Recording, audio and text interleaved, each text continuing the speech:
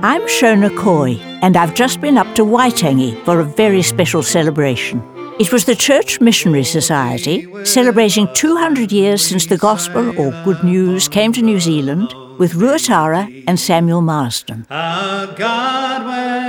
An open-air service was held in the treaty grounds beside the Big Waka, and 170 people gathered there under a cloudless sky. It was fitting that the service was led by a Maori bishop. It was a weekend of celebration. We all visited the Marsden Cross at Rangihua, where Marsden had preached that first Christmas Day sermon in 1814. We had a long walk from the top of the newly made Pilgrim Pathway down to where the Marsden Cross stands, unlike Marsden, who arrived there by sea. At the top of that hill, and not yet finished, is an impressive building called Rore Ka'ahu, Soaring Eagle.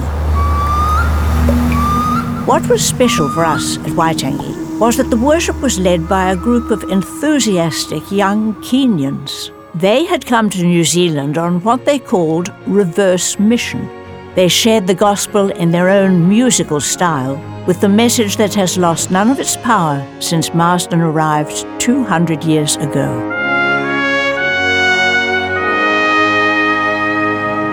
Made with help from New Zealand On Air.